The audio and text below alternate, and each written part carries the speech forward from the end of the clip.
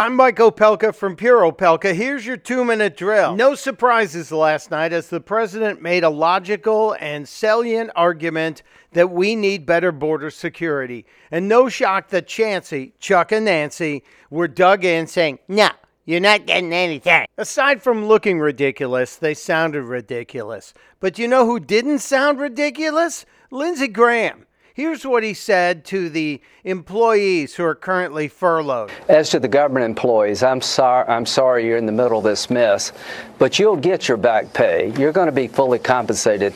Miss Singh is not going to get her husband back. To all those people who have lost loved ones from illegal immigration, your loved ones are not coming back. Excellent point, Senator Graham. And I also think we need to take note of what Lindsey Graham said about deal-making in the White House and the people on the other side of the aisle. There's a deal to be had here, but it's hard to get a deal when people you're dealing with call you a racist because you want a border security wall, give you $1 and say that's enough, accuse Border Patrol agents of gassing children when mobs run toward our border.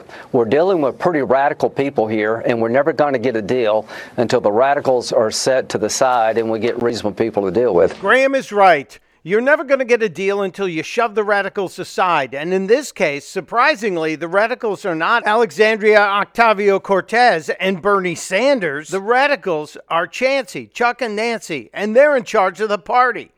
The party needs to act and make a deal with the president. Testudo, my friends. Testudo.